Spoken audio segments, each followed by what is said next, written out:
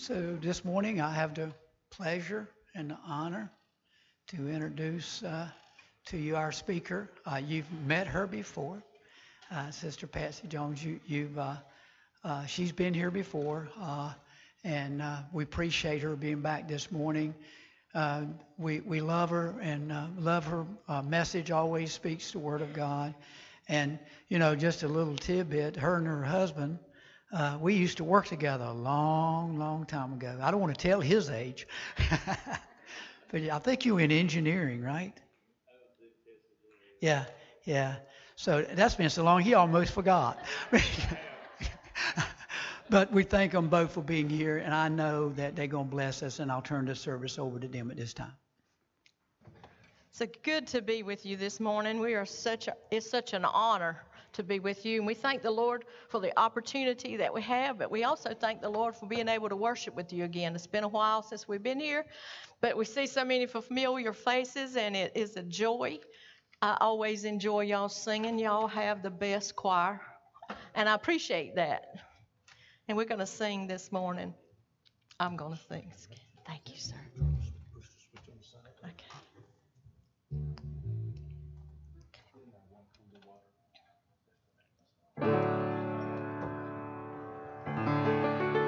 This is my testimony this morning.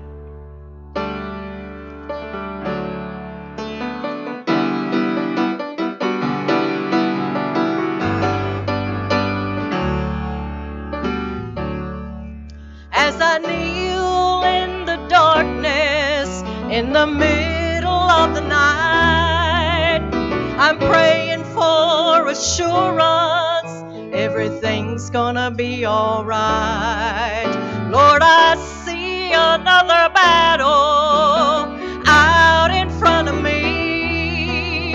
I'm afraid I won't be able, and I'll go down in defeat.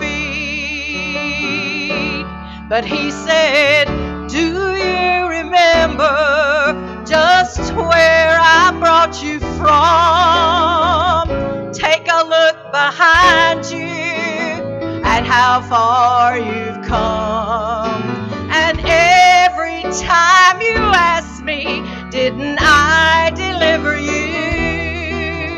Oh, why would you be thinking that I wouldn't see you through? Didn't I walk on the water? Didn't I calm your raging sea? I spoke to the wind, it hushed and I gave you peace. Didn't I run to your rescue? Didn't I hear you when you called? I walked right beside you just so you wouldn't fall. Didn't I leave all of heaven just to die for your sin? I searched until I found you, and I do it all again.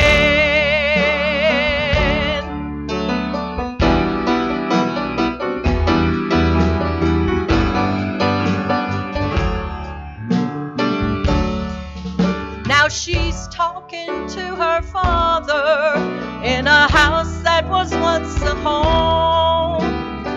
She said, my bills are coming due, Lord. 6 days is not that long. Oh, she hears a voice so soft and low, says, I've moved like this before. I'm gonna do this little thing, child, and I'll give you so much more. Didn't I walk on the water? Didn't I calm your raging sea? I spoke to the wind, it hushed and I gave you peace. Didn't I run to your rescue? Didn't I hear you when you called? I walked right beside you just so you wouldn't fall. Didn't I leave all of heaven just to die for your sin? I searched until I found you, and I do it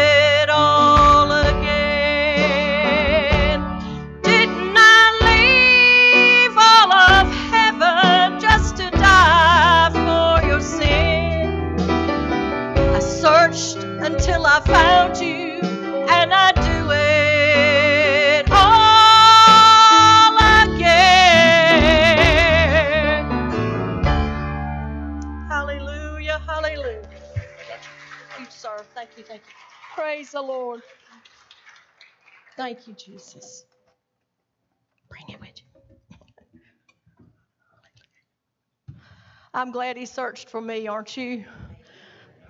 He found me when I didn't even know I needed finding. And I thank the Lord for that. I got it. We both got it. Amen. That's my job.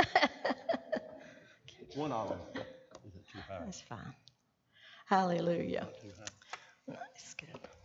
Thank the Lord again for his opportunity to be with you today. And I sure never thought you would be here this morning again, because I thought y'all had a wonderful pastor, and I know you're looking for a pastor again. And I've been praying for you ever since I found out you've been searching for one, because we all our churches need someone to lead us. Thank the Lord. Who likes riddles? Anybody like? Somebody go ahead and groan. Riddles.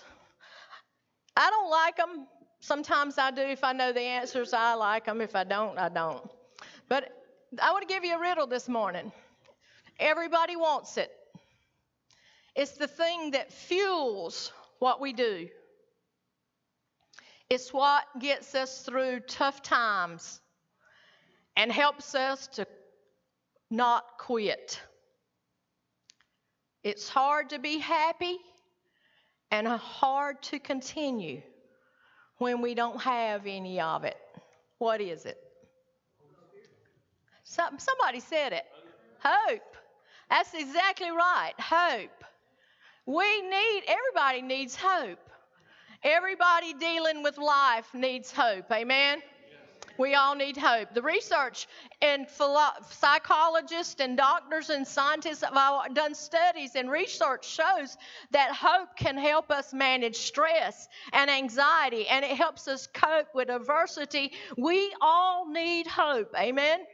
Somebody said that we could live 40 days without food, 3 days without water, and maybe 3 or 4 minutes without air. But we cannot exist without hope. Now, I haven't tested any of those. I haven't gone through any of those situations trying to find out if I could live or not. But I do believe there is some truth in that. More than anything right now, this world needs hope. We need hope because we are living in a world that is full of chaos, and people feel helpless. They can't do anything about the things going on around them, the things that are happening in the world. We just feel helpless, and when we get to feeling helpless, we sometimes slide down into hopelessness. So we need hope. The world needs hope. They need hope to cling to. They need hope that gives them something to look forward to. And as Christians today, you and I have hope. Hallelujah. We have hope this morning because we know the God who is the source and the reason for our hope. And we have Jesus living inside of us, who is our hope. Amen. Hallelujah. A.W. Tozer said, hope is the music of the Bible, the heartbeat, the pulse, and the atmosphere of the whole Bible. And this morning we will talk about a message of the Bible, the message of the Bible that's captured by Scripture in Titus. It is a powerful hope. It is a hope that will never fail us. It won't leave us ashamed or embarrassed. And the only type of hope we can find like that is a vertical hope. Because we can look around us all day long. We can find no horizontal hope. We can look at this world. We can look at people. We can look at situations. We can look at places. And we can't find the hope that we need. So we need to find some hope in this world. Everywhere we look, right around us, everything has been affected by sin in some form or some way. And everywhere we look, we see that everything is in the process of decay. We're all getting older. We were born young, but look at us now. In the mirror, sometimes I don't even recognize who's looking at me. I want to know, who is that woman? And who stole the other one? We don't know. We got a situation, a world. Everything we see is fleeting and it's temporary. None of them last. So we know we have to look to God for hope. Amen? We have to look to God for hope. And what God has promised us, we are sure that He will bring it to pass. So then we have to look for a vertical hope. Because the hope that we need today, the hope that gives us reason to continue one day after another, no matter how hard life is, and a hope that gives us a reason to continue, a hope that promises us good forever, is only found vertically. And we want to look at that vertical hope this morning, and it's in Titus chapter 2, verse 13. And it says, looking for that blessed hope and the glorious appearing of the great God and our Savior, Jesus Christ. Amen. That's our vertical hope. That vertical hope is the appearing of our Lord Jesus Christ. And in the verses right above it, verses 11 and 12 of Titus 2, he says, for the grace of God that bringeth salvation hath appeared to all men, teaching us that denying ungodliness and worldly lust, we should live soberly, righteously, and godly in this present world. So we see that Paul is speaking of grace. He said God's grace has appeared unto all men, and it's made a salvation available for all. God's grace became visible in Jesus Christ. And because of that finished work of Jesus on the cross, His grace has brought salvation right to our doorstep. Everybody can be saved. We can all be saved. Hallelujah. Hallelujah. The Bible says we don't have to work for it. We don't have to earn it. It is a gift. And He says all we have to do is ask and receive. All that call upon the name of the Lord shall be saved. Amen. So we thank the Lord that grace not only saves us, but it teaches us. He said grace teaches us that we should deny ungodliness and worldly lusts, and that we should live righteous lives. We should live lives that are right with God. Simply put, that says grace teaches us to say no to ungodly desires, to worldly lust around us. Christians, we're different from the world because we've been washed in the blood of Jesus. Therefore, we live differently. And when grace grabs our heart, it challenges us to live according to God's will. Hallelujah. Our desire flies out the window and grace grabs us. And we desire to live a self-control, a moral life, a godly life, a life that is pleasing only to God. Amen. Grace teaches us to live godly, hallelujah, by focusing on two things. We focus on the past and we focus on the future. We look back at the finished work of Jesus Christ on the cross. Hallelujah. That's His first coming. Hallelujah. But we look forward to Jesus' second coming because we know that is going to happen. And grace teaches us to live expectantly for the coming of our Lord and Savior, Jesus Christ. Hallelujah, hallelujah. We live in constant expectation of the imminent coming of Jesus Christ. And as faithful students of grace, we deny worldly desires. We live righteous or godly lives. And we look forward to Jesus' coming with expectancy. I'm expecting Him to come any moment. How about you? Amen. Bible teaches us, Paul says, looking for that blessed hope.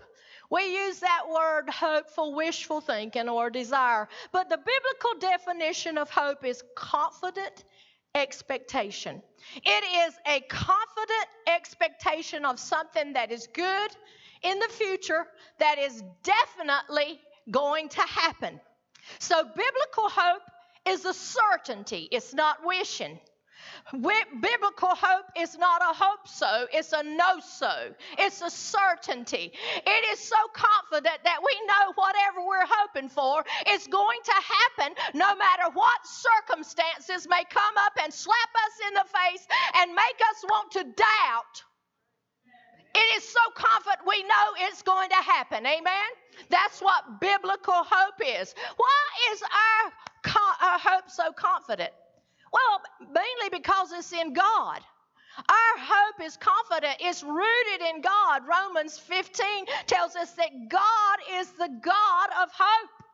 It's rooted in a God who is eternal, not the gods of this world and not the Satan and all his imps, but it's rooted in the God who is eternal, who created everything, the God who changes not. It is rooted in a God who is established. And it's rooted in His Word. Our hope is solid because our God is solid. Amen. Our hope is confident because it's grounded in the Word of God. And we know that the Bible says His Word is forever settled in heaven. Nothing can change His Word. It is fixed. It is established. It is immovable. And it is that way for all eternity. Hallelujah. Nothing can change God's Word. So whatever God has promised in His Word is going to happen. Amen. It's a certainty. We know it is. So whatever our blessed hope is, we know it's going to happen. Amen. So Paul don't leave us hanging. He tells us exactly what our blessed hope is. He said, the glorious appearing of our great God and our Savior, Jesus Christ. Paul says we are looking for Jesus. We are looking for the return of Jesus. And I can say with him, hallelujah, yes, amen, I am looking for Jesus. I can tell you that I haven't prayed for Jesus to come all my life. I've never prayed as much as I pray right now, and come, Lord Jesus. I tell you, this world we're living in makes me say every day, help me to be ready. Come, Lord Jesus, come. Amen. We're not just waiting for His return. We're living in active expectation of His return. We're looking for Him because He is coming. We're looking for a vertical hope. He's coming. He's coming to get us, and we're looking up because Jesus is coming again. His return is put forth so clearly and so frequently in the Scriptures. I did a little research. Roughly 1 out of every 20 New Testament passages refers to the second coming, either directly or indirectly. And all 9 authors of the New Testament refer to His coming. The doctrine of the second coming of Jesus is one of the biggest doctrines in the Bible. It's second to the salvation, the doctrine of salvation. So we see it's important. And we know that Jesus Himself told us that He would come again. If I go away, I will come again and receive you unto myself. Hallelujah. The angels told us this same Jesus that you see going away shall so come in like manner. Peter, James, John, Paul, they all told us Jesus is coming again. So if we believe the Bible is the inspired Word of God, we have to believe in the second return of Jesus. Amen. Hallelujah. Paul said we're looking for a glorious appearing. And an appearing is an appearance or an arrival. It's an arrival. Hallelujah. Our blessed hope is not heaven right now. Our blessed hope is Jesus. And Jesus is going to take us to be with him forever. We're going to see Jesus face to face, closer than we've ever seen. Jesus, the appearing of our Lord Jesus Christ, is our vertical hope. And my hope is not horizontal. I don't hope in anything in this world. The psalmist David said, what do I wait for, Lord? I wait for you. My hope is in you, oh Lord. Hallelujah. We're looking for Jesus. When is he coming? Well, I don't know. And if anybody tells you they do, they've told you something wrong. Because Jesus said not even the angels know when he's coming. So we don't know when he's coming. We just know that he is. We know he's coming. When my daughter comes down to visit us from Michigan, our daughter, when she gets on the road, we keep up with her by text. She tells me, I'm just passed over. I'm driving through those endless roads of Ohio. I've now crossed the border of West Virginia, and I'm in the mountains. I'll soon be seeing the Virginia state line, Mama. And I've just crossed North Carolina line. And she'll tell me, I'll say, what is your ETA? What time can I expect you? And she tells me exactly when it is. My GPS says the ETA is at 9 o'clock. Well, at 9 o'clock, I'm not going somewhere.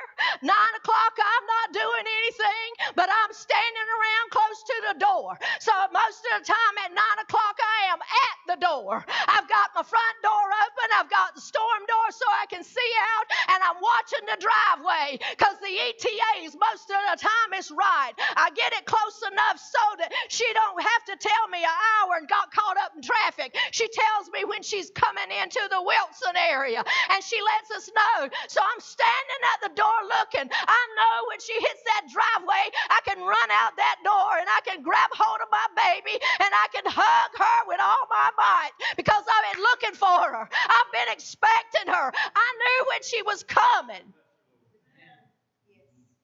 Well, hallelujah. We don't know the moment that Jesus is coming.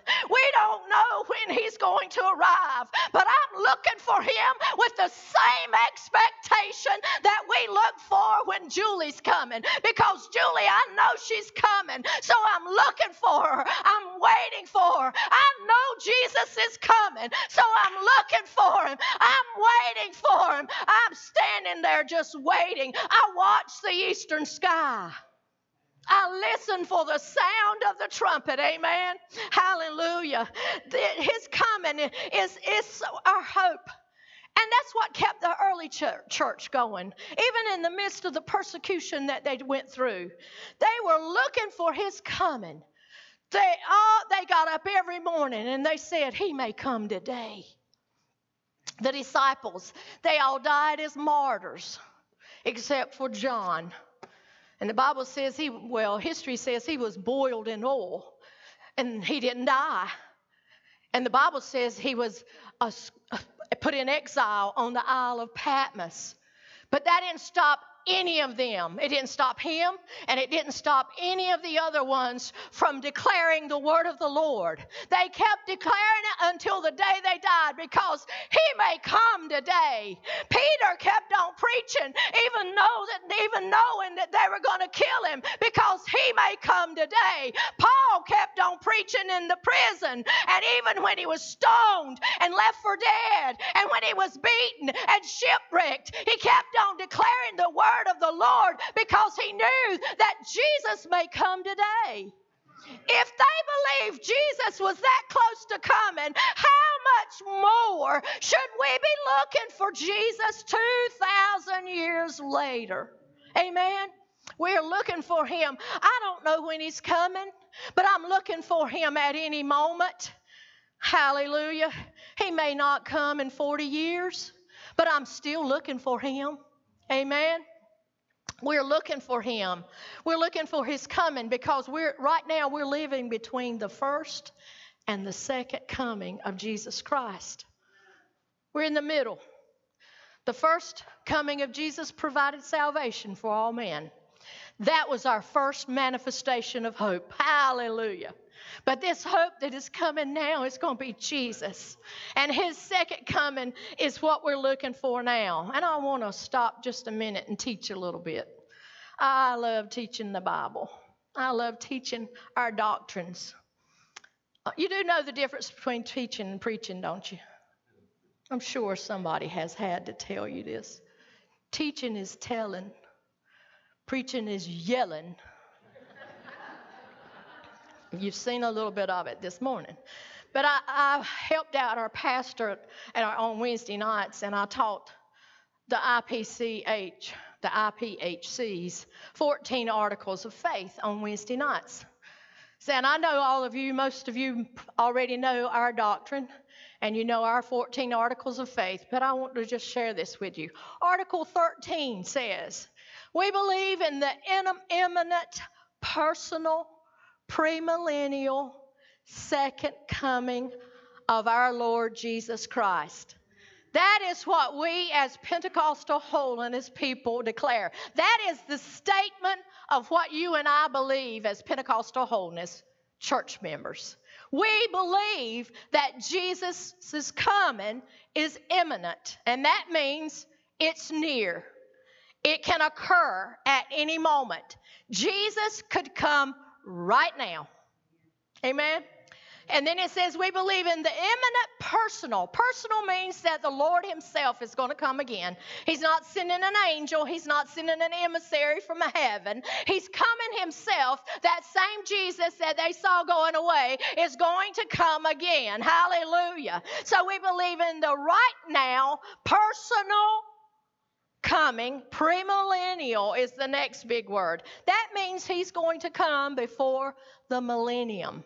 And you all know the millennium is the 1,000-year reign of Jesus on this earth. Jesus is going to come again with his armies of heaven, and he's going to set up his kingdom right here on earth. And he, along with the saints, are going to rule and going to reign in righteousness for 1,000 years. So we believe in the imminent, personal, premillennial second coming of our Lord Jesus Christ. And the second coming of our Lord Jesus Christ will occur in 2 stages. We are pre-trib. That means we believe that the first stage will happen before the tribulation. And the first stage will be the rapture of the church before the great tribulation. The Bible teaches us that one day Jesus is going to step out on the clouds of glory, and he's going to call away or catch away the church. And that's every believer, dead or alive.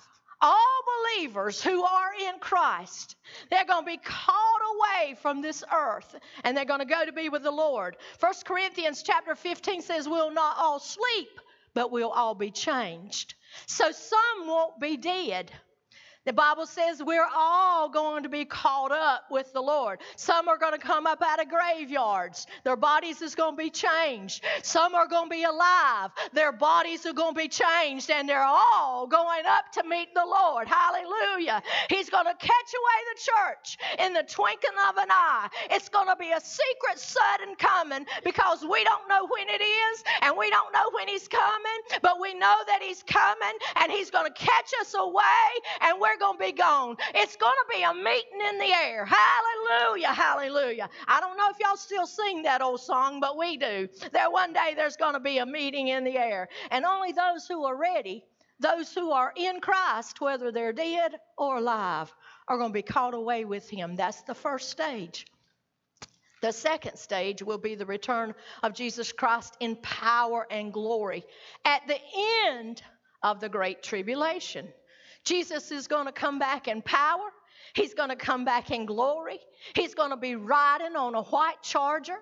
He's going to be followed by all his saints and the armies of heaven.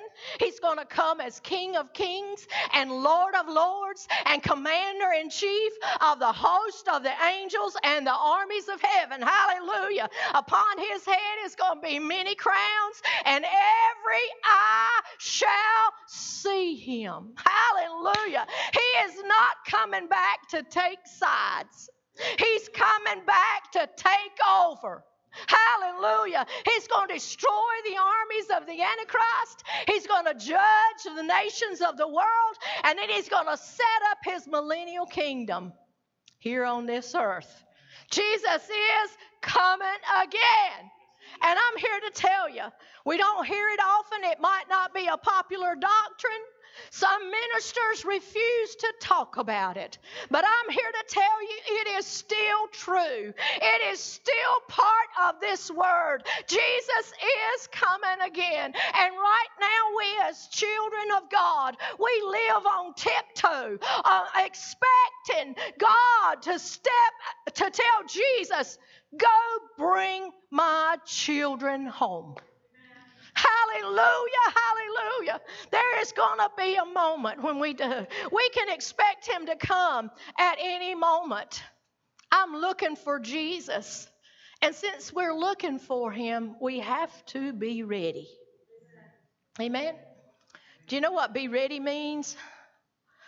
Let me give you a little story to illustrate it. A man told a class in a school, he told those students, he said, I'm going to give a prize to the pupil whose desk is in the best order when I return. And they said, well, when are you coming back? And he told them, I can't tell you that. I can't give you that answer. So one little girl, she stood up and she said, I'm going to win that prize. And all her classmates laughed at her because she was known for having the worst looking desk in all the school. And they said, how in the world do you think you are going to win? You are the messiest student ever. And that's okay. I'll just clean my desk the first of every week. And they said, well, what if he comes at the end of the week? She said, well, then I'll clean it every morning. And then they looked at her and they said, but he may come at the end of the day. And that kind of stumped her. She just stood there for a few minutes and she was silent and she thought. And she finally said, I know what I'll do. I'll keep it ready. I'll keep it ready. I won't clean it up at the end of the night asking for forgiveness for what I've done or what I've said. I'll have it ready all day long. Lord, forgive me. You know what I did. I said that wrong. You knew I said it. I know I said it. Forgive me, Lord. I'll keep it clean. I'll keep my life right. I'll keep my heart right. I'll keep my hands clean. I'll keep myself ready. Because I don't know when he's going to come. He may come at morning. He may come at night. He may come in the midday. We don't know when he's coming, but we know he is coming. So we be ready. We know we can live close to the Lord because the truth of his coming is like a magnet. It draws us closer to him. I don't know about you, but I've prayed more in the last couple of years than ever before. I've tried to stay closer to the Lord than ever before. Yes, I'm getting older, but I also see the shape that this old world is, and this world can't stand long. Hallelujah. Jesus is soon going to come, and I want to be ready. How about you? Amen. When somebody asked an older Christian what was the secret of his joy and his joyful attitude that he had all the time, and he told them, and you've heard this, I read the last book in the Bible, and I know how the story ends, and I'm on the winning side. Church, we're on the winning side this morning. Hallelujah. We are on the winning side. Jesus is coming for a church that is ready, a church that is pure, a church without spot and without blemish. He's coming again for us. Amen. And we encourage our hearts this morning, even in a world that's turned completely upside down, we have a hope. Because we look forward to Jesus coming, descending from heaven, and taking us home. Church, we're soon going to be going home. And this little story was told of a 87-year-old preacher who was hired by a church in California. Not long after his arrival, the church members began to complain that he really wasn't what they wanted. He wasn't a great speaker. He didn't have any pizzazz. He didn't have any charisma. So instead of going to him and lovingly discussing what their concerns were with this minister, they chose guerrilla warfare. They talked during his sermons. They withheld their giving. They belittled him behind his back. And a lot of people stopped attending. It didn't take him long. He got the message. And because he didn't want to hurt the church, he quietly resigned. And as he was leaving, 2 seminary students approached him, and they looked at him, and they said, "So, what are you going to do? You don't have any family. You don't have any money. And you don't even have a home. What are you going to do?" And he just looked at them and answered without any hesitation. And he said, "I'm going to heaven." And they just laughed at him. And they said, "Sure, we know that. But tell us really, man, what are you going to do? What are you going to do? You got nowhere to turn, and you got nobody to help you. What are you going to do?"